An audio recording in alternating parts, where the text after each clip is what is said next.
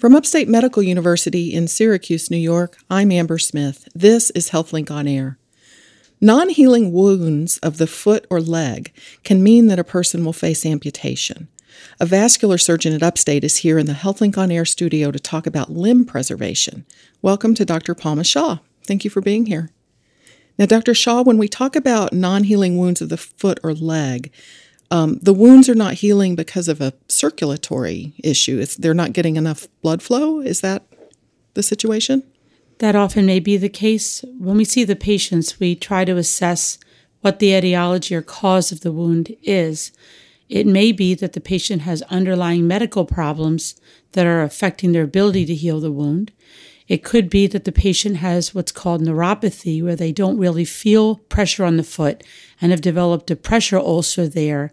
And although they have good arterial blood supply, they can't heal because they're always causing pressure on that particular location. Because they can't really feel. They don't feel it. They have a numbness oftentimes. And that may be related to diabetes, but it may not be. Also, some patients have venous insufficiency where the blood arrives to the lower extremity or the foot, but it isn't returned well because the valves are damaged in the veins. And 10 million Americans have venous problems, so it's very common. And sometimes they have venous problems, and they also have arterial blockages. And having both of those together will increase their chance of problems healing the wounds and also increase their chance of limb loss or losing their leg. So we have to look at these patients, and many times it's not just one problem. The patients have to be assessed, and we have to determine whether or not they have adequate blood supply to the foot.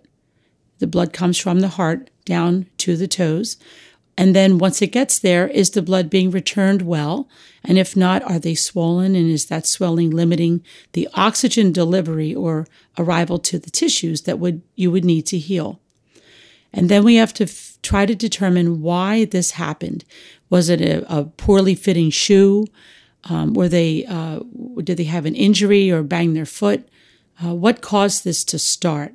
And even dry skin with a crack in the heel in a patient who may or may not have diabetes, that can set this patient up for a major problem if they have blockages in the arteries that they're not even aware of. Something as simple as dry skin, it seems like everyone might have an issue with that to some degree, but something like that can lead to a major medical issue?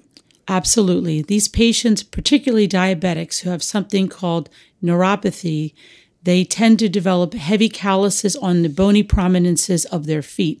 That may be the heel, it may be the sides of the foot or the toes, depending upon how their foot is in the shoe. And when that happens, they just get a crack and they may not even notice until it gets infected.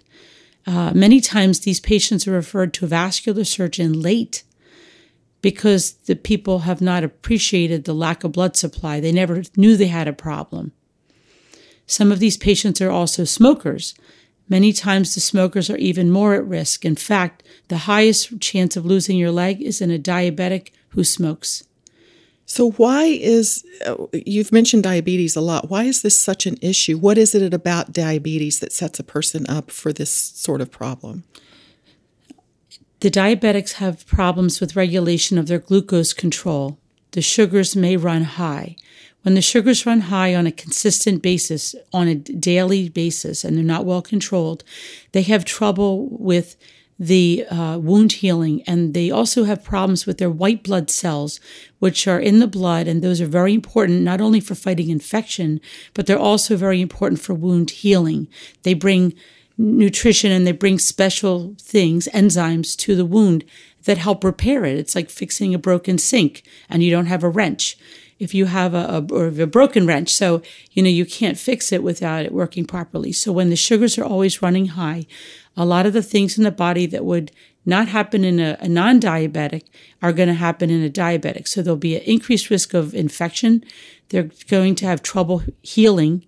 They oftentimes will have nerve problems related to neuropathy, they call it, and that will cause them to not appreciate whether they have too much pressure or whether if the foot is swollen, but their regular shoe usually fits, but they're more swollen on that day. Now they develop a blister or a wound and they don't even know it.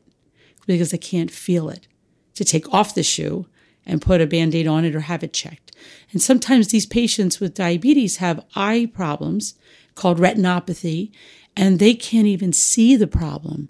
They don't see well. So now they can't feel it, they can't see it, and sometimes they don't even notice it until the wound is infected. And then if they're a smoker, also, doesn't smoking make the vessels constrict and get more narrow? So what happens in diabetics is that they tend to get blockages of the arteries below the knee. And in a smoker, they tend to get blockages in the arteries in the abdomen or below the stomach area and in the upper legs. So if you have diabetes plus you're a smoker, it's a double whammy. They're getting disease at multiple layers of their body. And having this, what we call multi-level disease, above the knee, below the knee, significantly increases their chance of losing their leg, because now we have to sew as surgeons or balloon or treat tiny vessels in the calf, which are no more than 3 millimeters in size. Wow. Also, those patients who are diabetic, they don't compensate well for these blockages. So a person who's just a smoker who gets cramping when they walk because of blockages in their legs, they may notice now that they have a problem. But the diabetics don't always get that warning sign, so they don't have the opportunity to have their body repair this problem on its own. This is Upstate's HealthLink on Air. I'm your host, Amber Smith, and I'm talking with Dr. Palma Shaw. She's a vascular surgeon at Upstate, but she's also got expertise in wound care. And so what I wanted to ask you, with these non-healing wounds, if something develops, what are some therapies that could be attempted to sort of treat that before you face the prospect of amputation? What are some things you try first? First, when we see the patient, we do a full physical examination, and we want to look at the wound and first try to figure out why this happened so we can remove the source of that problem, whether it's a bad shoe or something like that. Then we have to make sure it's not infected. If it's infected, then we may have some dead skin there that needs to be removed, and that's called debridement. And we put numbing medicine on the patient and we clean that up because you don't want dead tissue there. And then we may start antibiotics to treat that infection. Also, then we look at the patient and we check their blood supply. Sometimes it's obvious by feeling their foot or on the foot that there's a good pulse. But if not, we use something called a Doppler, and that helps us listen to the blood supply. If we know that that's not normal, we will also obtain a study where we put a blood pressure cuff on the calf, and in diabetics, even on the toe, to measure the blood flow to the toe. And if it's limited, then a vascular surgeon or vascular specialist really needs to see the patient to decide what we can do next. What we do next, if this patient does have limited blood supply, is we might recommend an angiogram or a dye study or a CAT scan with dye to try to see where the blockages are. And if so, then oftentimes we can treat this with a balloon or a stent, or sometimes we tell the patient that they really need a surgical bypass, sort of a bridge from A to B around the blockages. It might be from above the knee to the foot. I've heard heart surgeons talk about similar things, the stents and bypasses. You're doing the same thing. We just do in a different part of the body. In a different location, yes. Okay. What about regenerative medicine? Is that something that is used for non-healing wounds? Once we've done standard wound care and we've assessed that there's no infection now, we've cleaned the wound, we know we have enough blood supply, and we've alleviated any cause, the problem that caused the wound in the first place, then we treat the wound for at least 4 weeks with standard wound care therapy.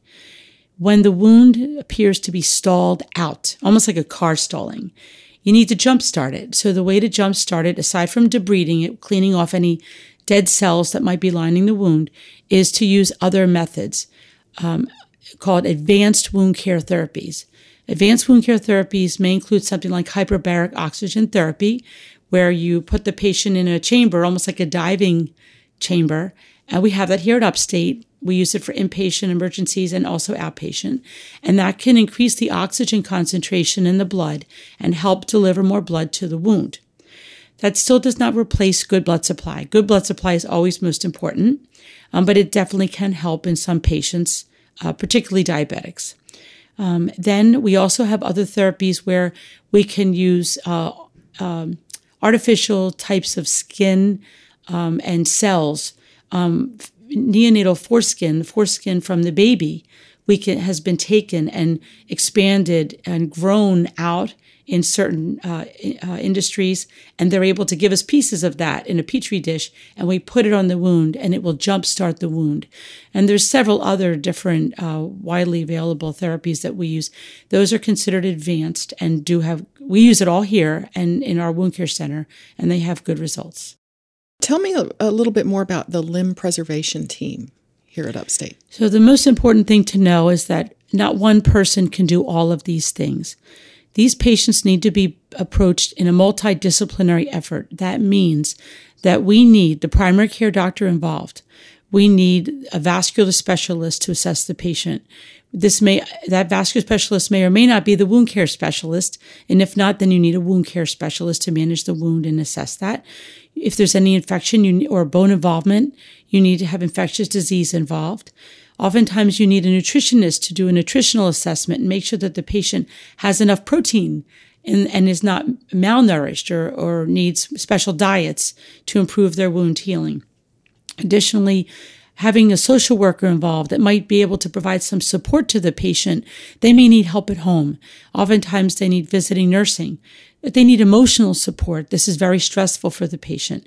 If they're diabetic, they may need to see a diabetologist.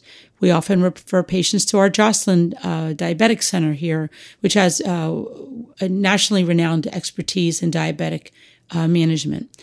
So we also include podiatry or orthopedic foot specialists, as well as specialists just to create the shoes, special shoes for diabetics or special types of boots to keep weight off the foot while the wound may heal. So it's a large group of people that are required that need to coordinate care, communicate well to provide the optimal care to the patients. And there is data in the literature showing that this type of limb preservation program can not only save limbs and provide good quality care to the patients, we can save money in healthcare by doing so. I'm assuming that the sooner a patient brings forward the fact that they've got a non-healing wound, maybe the better chance for a good outcome. How would you advise a person? How do you know when something is not healing the way it should? How long do you give a wound to get better? Usually, if the wound isn't healing over a week or two, I think the patient may want to talk to their primary care. Definitely, if the wound is not healed in 4 weeks, they definitely need to be seen by a specialist. And these are wounds on arms and legs, feet? Most of the patients that we tend to see are in the lower extremities. Occasionally, there are patients with some diseases where we see wounds of the fingers, but the large majority is on the lower leg and foot. So if you get a cut or a bruise or a bump or something that's just not getting better over a week or more, it's something really to bring to the attention of your primary care provider. Yes, the primary care provider is really the front line. They coordinate all the care. They know their patients the best, and they also are aware of all of the patient's underlying medical problems and medications. Many of these patients, for example, if they're on steroids for any reason, it can slow down wound healing. If their diabetes is not well controlled, this will slow down their wound healing. If they're on any other form of immunosuppression, if they're getting treated for cancer, this would slow down their wound healing. So the primary care doctor is always the best person to start with, and they know the patient the best. But what we need to do as specialists in limb preservation is we need to educate the patients so they know what to look for. That's what we're trying to do today here.